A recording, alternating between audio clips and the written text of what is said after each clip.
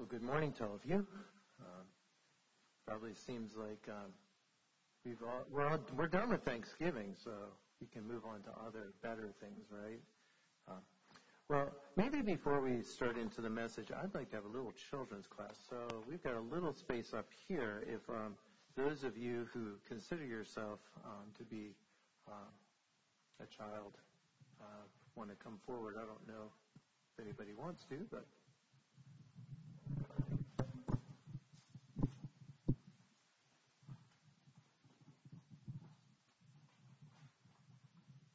Well, we've got 3 people, so that's a start. Yeah, go ahead and have a seat right there, Elise. So does anybody know what this is? It does look like a piano book. In fact, if I opened it up, there's lots of notes in it. See, so it looks interesting inside, doesn't it? What do you think this has to do with Thanksgiving?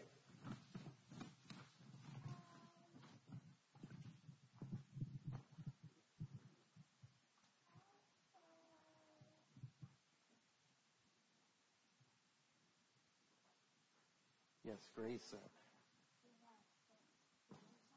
Does it have Thanksgiving songs in it? You know, I absolutely don't know what's even in this book. That's the crazy thing. I just picked it up off our piano. It is a piano book. It's got lots of notes in it.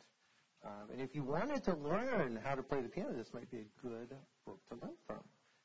There might be better books. I don't know. So there's a verse that I was thinking about. It's 1 Thessalonians 5:18. It says, "In everything give thanks, for this is the will of God in Christ Jesus for you." And so I was thinking about things that I had to do when I was a boy that I did not like to do and that I was not thankful for. Can you guess what one of those things was? Yes, Grayson. Playing the piano. How did you figure that out? Because I brought a piano book. It was a clue, wasn't it? You could be Sherlock Holmes. So I did not like playing the piano. And my mom, do you know who my mom is? Elaine. No. Elaine is actually my wife. Grayson. Grandma Waldron. She's sitting back there in the purple dress. So anyway, so she was my mom, and she was kind of mean to me. She made me do all kinds of stuff I didn't want to do. And one of those things was she made me practice piano. So I took piano lessons from my grandmother. You all heard a story about my grandmother the other day, didn't you? So my grandmother was kind of mean too. So I guess it runs in the family. Fortunately, it skipped me. Anyway, so my grandmother figured I was a lost cause. Do you know what lost cause is? So do you know what the word hopeless means? Yes. What does the word hopeless mean? You can't do anything. So my grandmother thought I was hopeless when it came to the piano. Yes, Elise. So she thought the only way for John to learn how to play the piano is I am going to take a bunch of marbles and put them in a cup. And then I'm going to put an empty cup on the other side of the piano. Every time John plays his piece one time, he can move a marble from one cup to the other. And I had to do this all the time. I don't know how many marbles there were. It seemed like there were 20 marbles, but maybe there weren't quite that many. And so I got very tired of this plan. And so I would sometimes pick up 2 marbles accidentally whenever I was playing through a song, and I'd move them to the other side. And the funny thing is that I did learn to play the piano a little bit. So that was a good thing, right? And I'm actually thankful for that.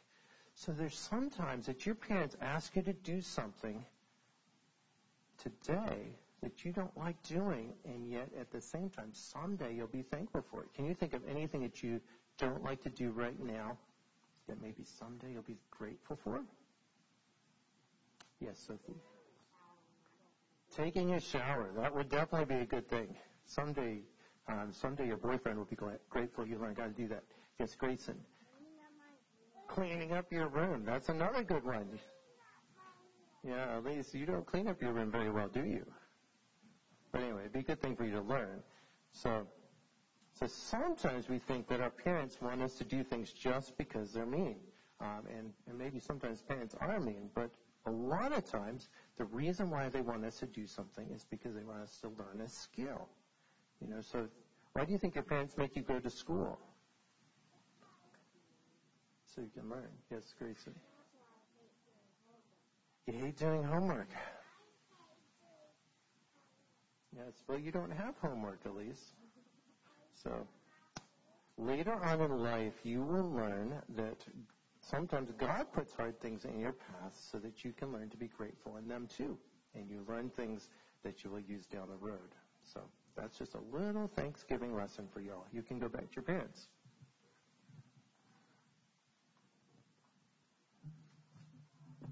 Okay, so we are going to be thinking about a grateful spirit this morning. And I like to think about the first Thanksgiving that the Pilgrims celebrate in Massachusetts. So the first 3 years had been extremely hard on them. Particularly the women had suffered a lot as a result of just the difficulty of getting settled into the new Massachusetts colony. There were only 4 women who remained of the original 102 pilgrims. And there were 22 either married, I guess 4 of them were married, or widowers among them. And so William Bradford, to these 50 people, issued this decree: inasmuch as the great Father has given us this year an abundant harvest of Indian corn, wheat, peas, beans, squashes, and garden vegetables, and has made the forest to abound with game, and the sea with fish and clams, and inasmuch as he has protected us from the ravages of the savages, has spared us from pestilence and disease, has granted us freedom to worship God according to dictates of our own conscience. Now I, your magistrate, do proclaim that all ye pilgrims, with your wives and your little ones, do gather at ye meeting house on ye hill between the hours of 9 and 12 in the daytime, on Thursday, November 29th of the year of our Lord, 1623, and the 3rd year since ye pilgrims landed on ye pilgrim rock, there to listen to ye pastor and render thanksgiving to ye Almighty God for all his blessings. So you think of a meal, and I think they did have a meal after a while, but it started off with a church service. So they went to church, and how long did they spend there? They spent 3 hours in church. That seems like a long time.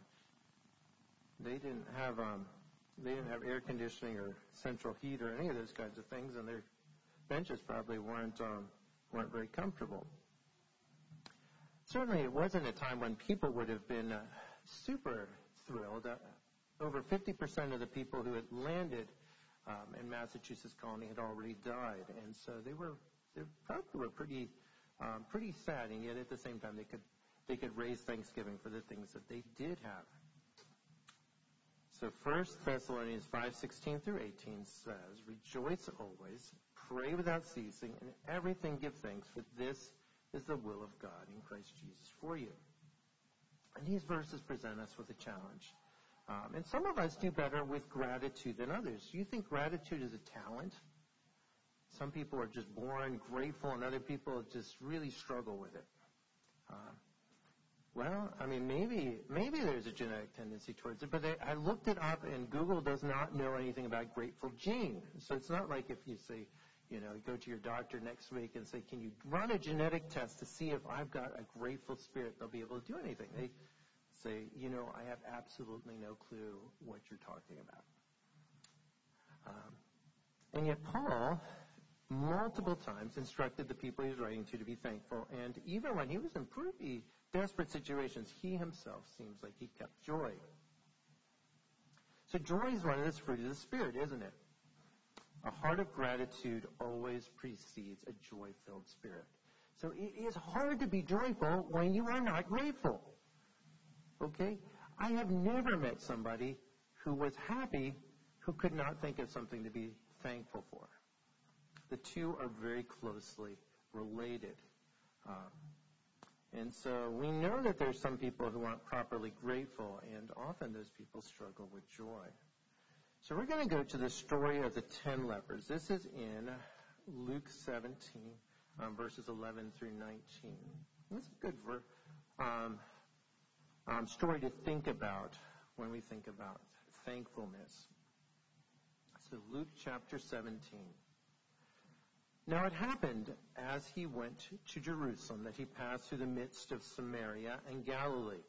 Then, as he entered a certain village, there met him 10 men who were lepers, who stood far off.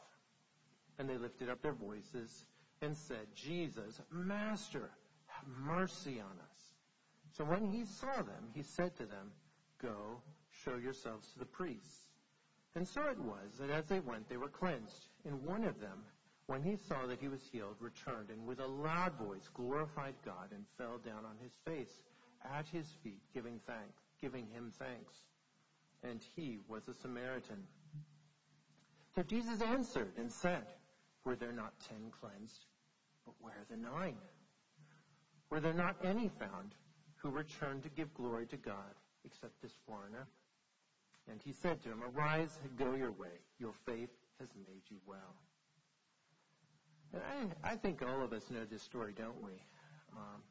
So at the beginning of the story, every single one of these 10 men was in the same situation. They were people in need.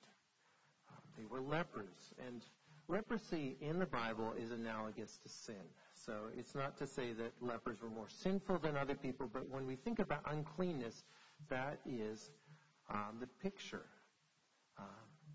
And so when we read the Old Testament understanding of what lepers would have to do, this was something that was linked to sin. More than that, their disease was beyond their ability to cure. So they could not cure themselves. There wasn't some special potion or water that they could drink or anything like that that would get them beyond that. And for that matter, the doctors of their day couldn't fix them either. So the reason why they were out here was because they couldn't get help. And nobody wanted them around because people were afraid of catching it. If you caught leprosy from somebody who had leprosy, you were cast out as well. So, maybe it's a little bit like the worst of the cancers, where all you can do is call in hospice, and you say, just make me comfortable. My life is miserable, and the quicker I die, the better. But these people, every single one of them, had a life that was changed because they met Jesus. We don't know how they met him. Maybe it was happenstance. Certainly God was in control. But we see that they recognized Jesus, even though they were standing far away. And they called out to him, Please, please give us mercy. Whatever you can do for us, we want it. And this speaks to some level of faith that each one of them had, doesn't it? Each one of them recognized that Jesus had something that maybe nobody else in their society could offer them. And so Jesus told them to go to the priest. Sometimes Jesus healed people instantaneously. Sometimes he didn't. In this case, it doesn't seem like they were healed instantaneously. But as they went, this act of faith to go towards the priest, we don't know exactly where they were. It says somewhere between Samaria and Galilee. They were traveling, so, it'd be a little journey to get to the priest. But as they were going, it doesn't seem like it's terribly far, they realized, we are healed. This leprosy is gone. And here the paths diverged. 90% of the lepers continued on, praising God, thankful for what had happened to them. They are healed. They can return to life the same as before. And they are just so thrilled. And then one feels the need to go back and tell Jesus, thank you. Thank you, Jesus. And the punchline of this story is that the one who returned was a Samaritan. We don't understand this, but the relationship between the Jews and the Samaritans was rocky at best. Maybe we could say this was an illegal alien that came back and thanked Jesus, but it was somebody who was not accepted by everyone else in society. And the end of the story is that the Samaritan seems to have received a deeper level of healing than the others received. And we don't understand that fully, but Jesus commended him for that. And he asked the question, didn't he? Weren't there 10 healed? Why is there only one? He said, thank you. So gratitude in everything. Some of you have probably read the story, Pollyanna. It's by Eleanor Porter. And the main character, Pollyanna, tells her aunt, who she comes to stay with, about the Glad game. But apparently her parents were some kind of missionary, and they received a package that she hoped would contain a doll, and instead it had crutches in it. And her father got her to look on the bright side, and the brightest thing that she could think about these crutches was the fact that she didn't need them. And through most of the story, whatever happens to her, she's able to look on the bright side. But at the end of the story, I'm going to give it away. So if you are planning to read this and you're worried about spoiling a 100-year-old story, you can cover your ears now. But she's hit by a car, and she's unable to walk. And suddenly she needs crutches to get around, and she is unable to find happiness in this. The Glad game lets her down. And so she finally goes to a special hospital and learns to walk again. So the end of the story is happy.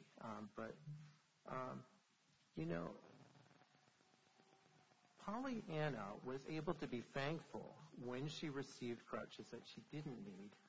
But when she actually needed crutches, it was too much for her to be able to be thankful for. And I wonder if we're a little bit that way too. As long as the situation isn't too dire, we're able to be thankful and joyful. But when things get pretty dark, it's hard. Philippians 4:10 through 13.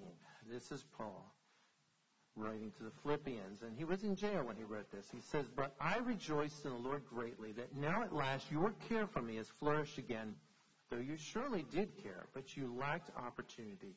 Now that I speak in regard to need, not that I speak in regard to need, for I have learned in whatever state I am to be content. I know how to be abased, and I know how to abound everywhere. In all things I have learned both to be full and to be hungry, both to abound and to suffer need. I can do all things through Christ, which strengtheneth me, who strengthens me." So Paul was writing here from prison. And a lot of people take verse 13 out of context. They act like Paul is saying that you can lift small automobiles if you just have enough faith, or maybe you can jump off of small buildings. I can jump off of small buildings as long as they're not too tall, but that's not what this verse is talking about, is it? Paul is saying that his superpower is contentment. The ability to be grateful in every situation, even when he did not have enough. Joy, contentment, and gratitude walk hand in hand. They aren't the same thing, not at all. But it is really hard to achieve any one of those things without the other ones present. Joyful people are grateful for what they have, and they are not constantly pursuing other stuff. So there are things that we think we can't be happy for.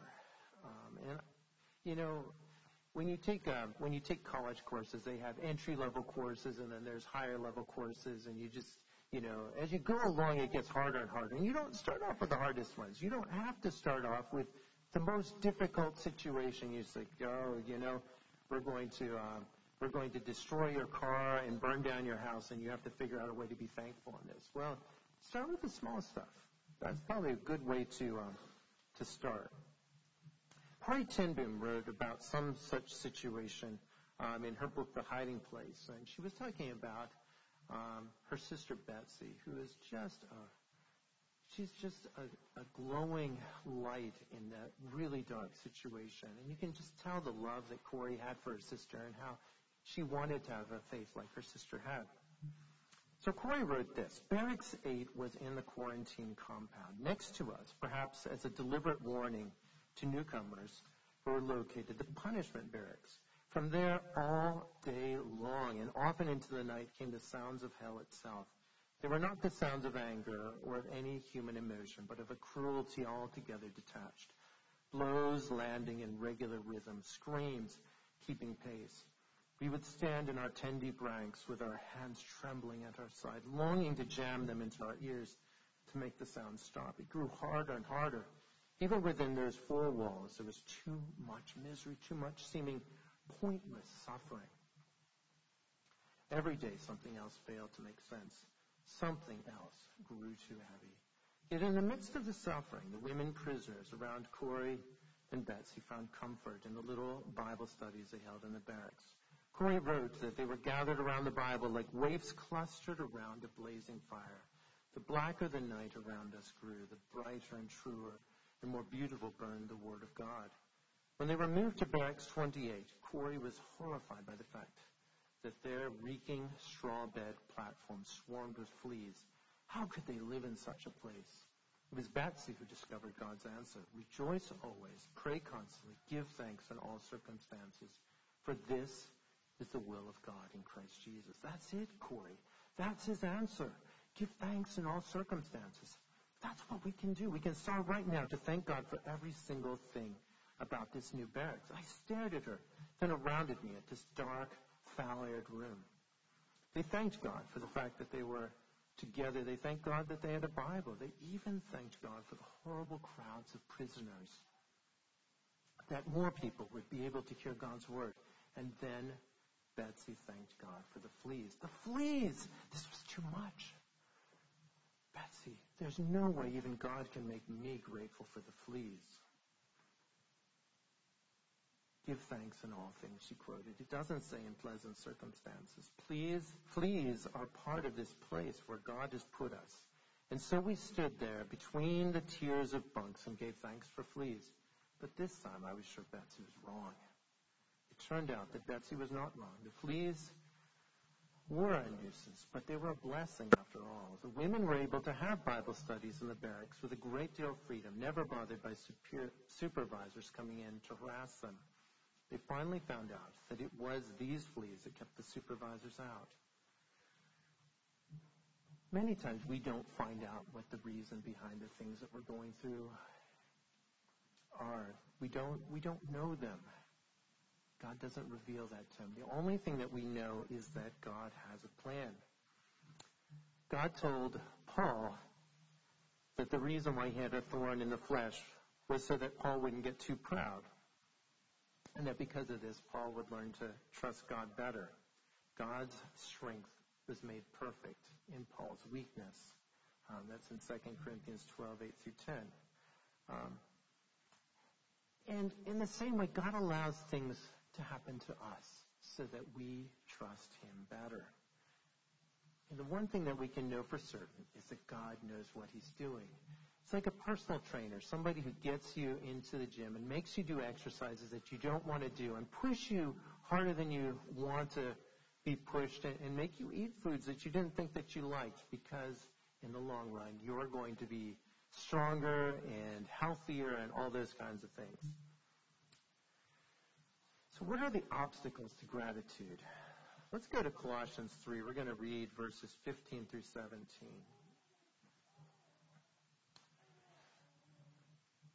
And let the peace of God rule in your hearts, to which also you were called in one body, and be thankful. Let the word of Christ dwell in you richly in all wisdom, teaching and admonishing one another in psalms and hymns and spiritual songs, singing with grace in your hearts to the Lord. And whatever you do in word or deed, do all in the name of the Lord Jesus, giving thanks to God the Father through him. So in this passage, Paul says twice that we should be thankful. First, he talks about it in association with the peace of God ruling in our hearts. And second, as a reason that we are to live in such a way as to please Jesus. And I think there are many obstacles to us experiencing a life of gratitude. And let's just say up front that the reason why we aren't grateful is not because we don't have enough. Okay? Or put another way, we have lots and lots of stuff compared to most of the people in this world, and yet we still struggle with gratitude. So if you have a vehicle that drives, you are better off than most of the people in this world. If you have enough to eat, you have more than most of the people in this world. If you have dessert at lunchtime today, you have more than most of the people in this world. And yet, we are not commanded to be thankful only when we have extra blessings. And I think that's sometimes our disconnect, isn't it? So maybe the first thing that we could think about is that we just simply take things for granted. Things that are expectations no longer function in our lives as blessings. They are just there. They're furniture. If you expect your wife or your mom to have a well-cooked meal on the table in the evenings, you will be bothered when it isn't there, but you will not be grateful when it is. And that's a problem. Psalm 103, verses 1 through 4 says, "Bless the Lord, O my soul, and all that is within me. Bless his holy name. Bless the Lord, O my soul, and forget not all his benefits, who forgives all your iniquities, who heals all your diseases, who redeems your life from destruction, who crowns you with loving kindness and tender mercies." The psalmist tells us not to forget the benefits that we have from serving a great God. God forgives, he heals, he redeems, he crowns us with tender mercy. And it doesn't even talk about stuff. We can be thankful even if we had nothing. Second thing, so we take things for granted. Second thing is we just don't understand the greater purpose. So I mentioned the personal trainer idea, but the goal for our lives is not to accumulate stuff. The important thing is that we are drawing closer and closer to Jesus. And sometimes bad things make us rely on him so much more. We are able to be thankful when we realize that God is working for our growth and our benefit. Sometimes the issue is that we are so caught up in the blessing that we forget to thank the giver. So I don't think the issue with the lepers was that they weren't happy. I think they were over the hill with joy about their healing. But they didn't think about the source of that healing. James 1:17 says, "Every good gift and every perfect gift is from above and comes down from the Father of lights, with whom there is no variation or shadow of turning." And sometimes we open a gift, and we are so thrilled with what the gift is. We are so excited. We've wanted this thing for so long that we forget who it was who gave it to us. Another obstacle is that we just simply teach ourselves to focus on the negative. And I think we can exercise gratitude muscles, make those stronger. We can also focus on negative things. And, we talk about people who walk around viewing the world through rose-colored glasses. How many of you have rose-colored glasses? Nobody does. Well, so the idea, of course, is that you just somehow see the world unrealistically. So what do pessimists tell themselves? They tell themselves, I'm seeing the world the way it is. It's a bad world out there, and I've got to look at it realistically so I'm not disappointed. If I have too high expectations for people, they'll let me down. If I expect good things to happen tomorrow, well, I'll just be disappointed. So it's better that I look at things negatively so that I'm never let down. But that's kind of a sad way to live this life, isn't it? Optimism and pessimism have far more to do with what we believe about the future. And we let the future rob our ability to enjoy the present. And that's a problem too.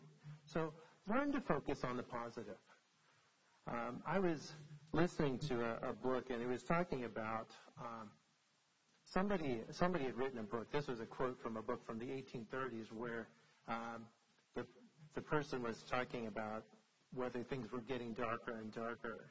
And they said, the people are pessimistic that this world can continue. This was in the 1830s because of how terrible things are getting. But they said, it's actually carried on for a while. They thought maybe it could go a little while yet, and maybe things would even get better. And strangely enough, it did. So, people who predict devastation are occasionally right, but they're often wrong. And their lives aren't better for looking on the negative. So we give place to unhealthy attitudes. So when we think about unhealthy attitudes, there are certain things that are associated with us struggling with gratitude. And let's break those things down. So there are 4 specific attitudes that we can put into our lives that are going to make us have trouble being thankful. So the first one is materialism. So materialistic people are focused on things, on the accumulation of things, and they are seldom satisfied when they get to a certain point. So they are not happy even when they accumulate the next big thing. They're just looking forward. So Paul said, godliness with contentment is great gain. And that's important. Materialistic people need to learn contentment. Envy is another one. So envious people are focused on the things that other people have that they don't have. So once again, they are not content. And this is a little different from materialism in that the issue has to do with what they think that other people have. Once again, it's hard to be grateful if you think that all the people around you have more than you do. Narcissism is another one, and people throw narcissism around, but narcissism is a self-focus. And narcissistic people believe that the people in their lives live to serve them. And when they're given things, they simply believe that that is what is expected.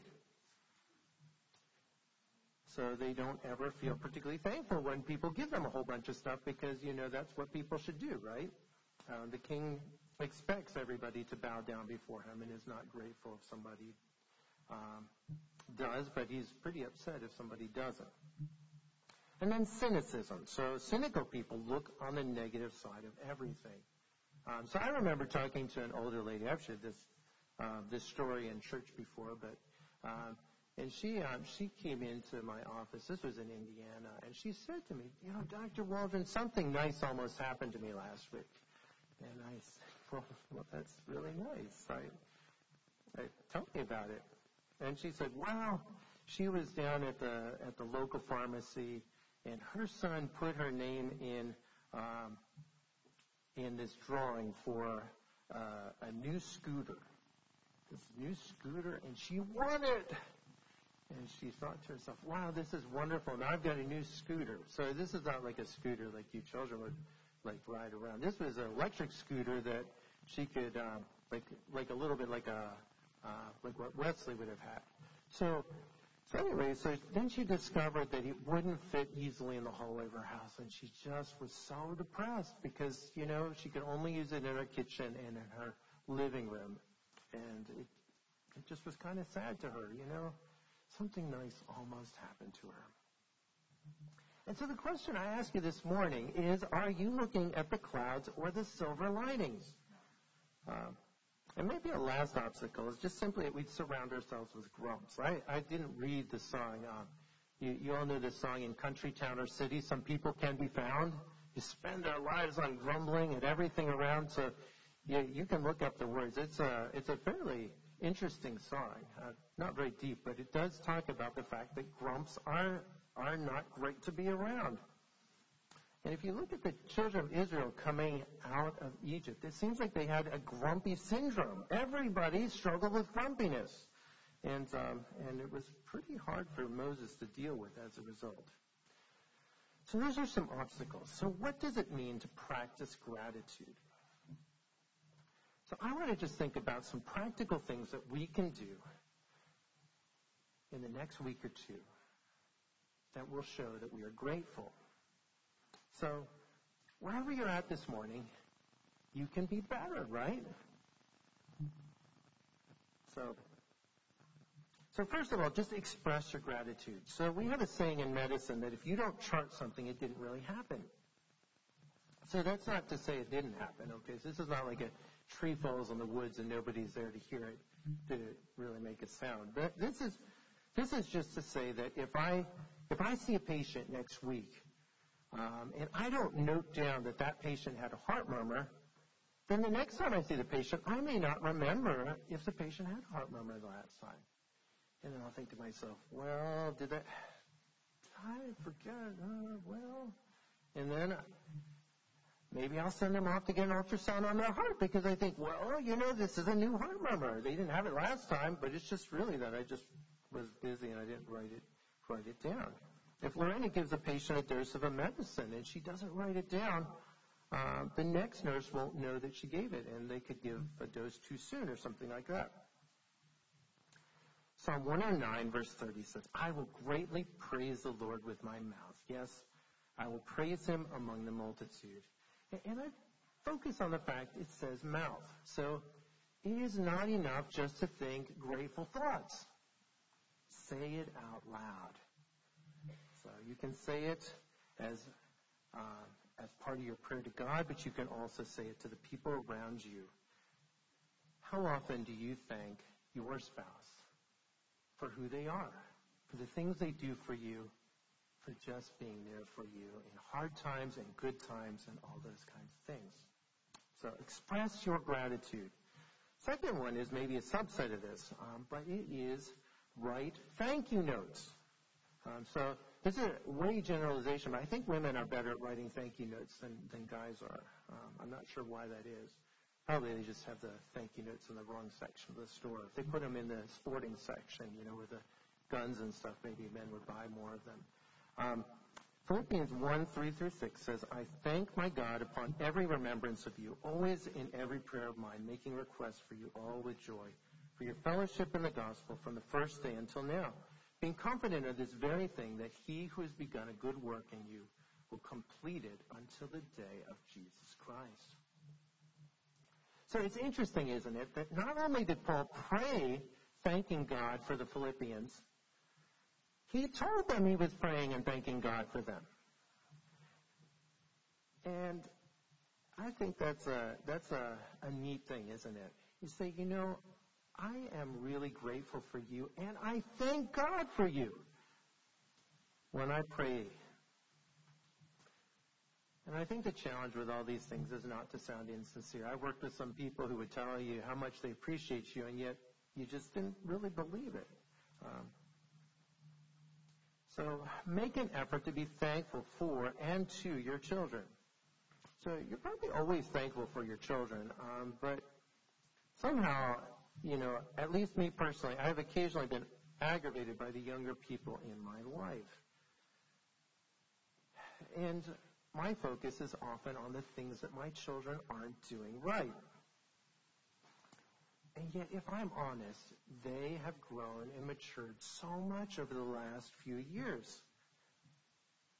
I can do better at saying, I see that in you. You are following a good path. And I love what God is doing in your life. And if my whole tendency is to focus on the things that I'm critical of, it's going to be a problem.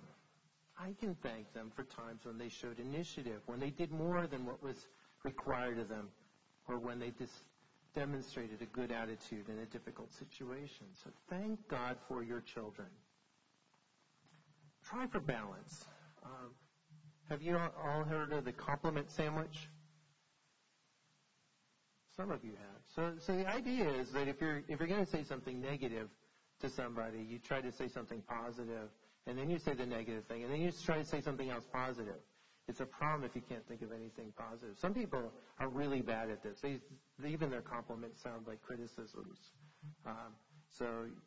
But I'm not talking about telling anybody else anything. But I would say if we can try to make sure that our negatives that we think about are balanced by a couple of positive thoughts, it is going to help us so much.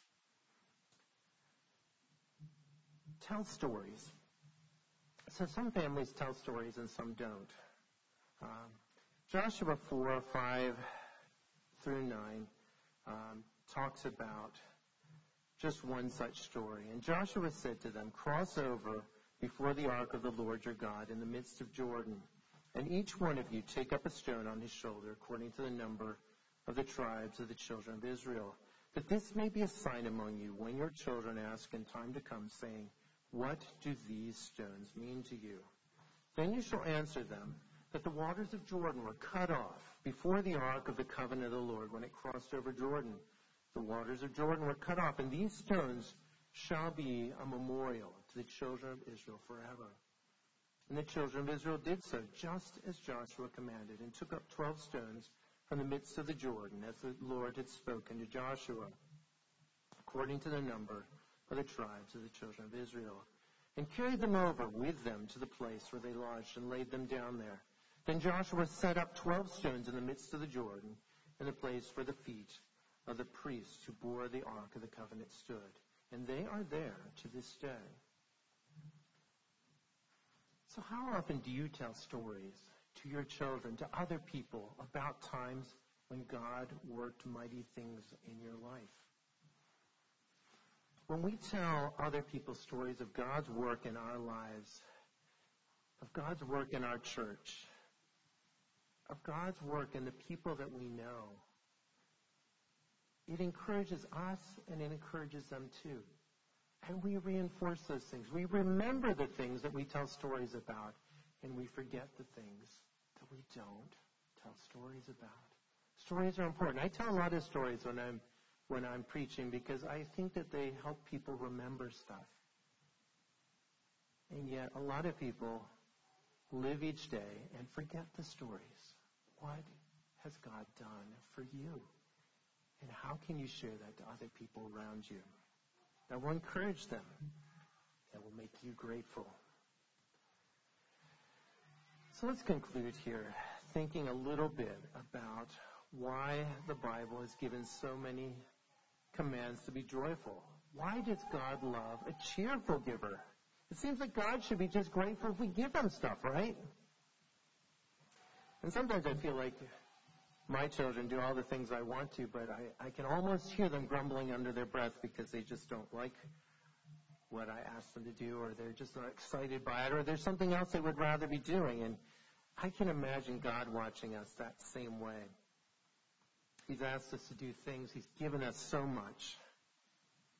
And he doesn't want to listen to us grumble as we do the stuff we're supposed to. The thing is that if we look at balance and realize the depth of God's gifts to us, we're going to have to be grateful. We're going to have to be joyful, and we have to be content. Helen Keller was just 19 months old when she experienced some kind of infection. Doctors didn't know if she would live. She was really, really sick. She probably had some kind of meningitis. And although she'd survived, it severely damaged both her hearing and her seeing, so that she was completely deaf and blind. And she described her life as living in a fog. Eventually, she had a teacher named Anne Sullivan who came and worked with her and taught her to sign. And Helen was bright, and she learned amazingly quickly. And while she learned to communicate, she never regained her ability to hear or see. In 1933, she wrote an article for the Atlantic magazine called 3 Days to See. And she began the article talking about stories in which the hero only has a few days or months to live, and how even if he is saved, in the end, his life is changed, and he gains an appreciation for living that he never had before. She said, most of us take our lives for granted. But more than that, we take our senses for granted. She said, only deaf people really appreciate hearing. Only blind people really appreciate seeing. She said she had a friend who went out and went for a walk in the woods. And when she got back, Helen asked her, what did you see? And the lady said, nothing in particular. And Helen said she would have been shocked by this response if she wasn't used to it. How could anybody walk for an hour in the woods and see nothing of note? Even Helen, without the ability to see, even Helen, without the ability to hear, would walk up to a leaf and touch it and feel the symmetry and the magic that was baked into that by a creator. Going out in the spring and feeling the buds beginning to open. And she described all the things that she would love to see if she was just given 3 days to see. The faces of people that she loved who she had never been able to see. Things around her that she would love to be able to just capture just for a little bit of time. And she finished the article telling all the people who could see, to really see, to use our sight as though we would someday lose it, and to value it for the gift it really is. Colossians 4:2-4 says, "Continue earnestly in prayer, being vigilant in it with thanksgiving. Meanwhile, praying also for us that God would open to us a door for the word, to speak the mystery of Christ, for which I also am in chains, that I may make it manifest as I ought to speak." Paul wanted these Colossian Christians to pray for him, but with thanksgiving, even though he was in chains. I wonder if we could say that gratefulness is the vaccine against things like bitterness and anger.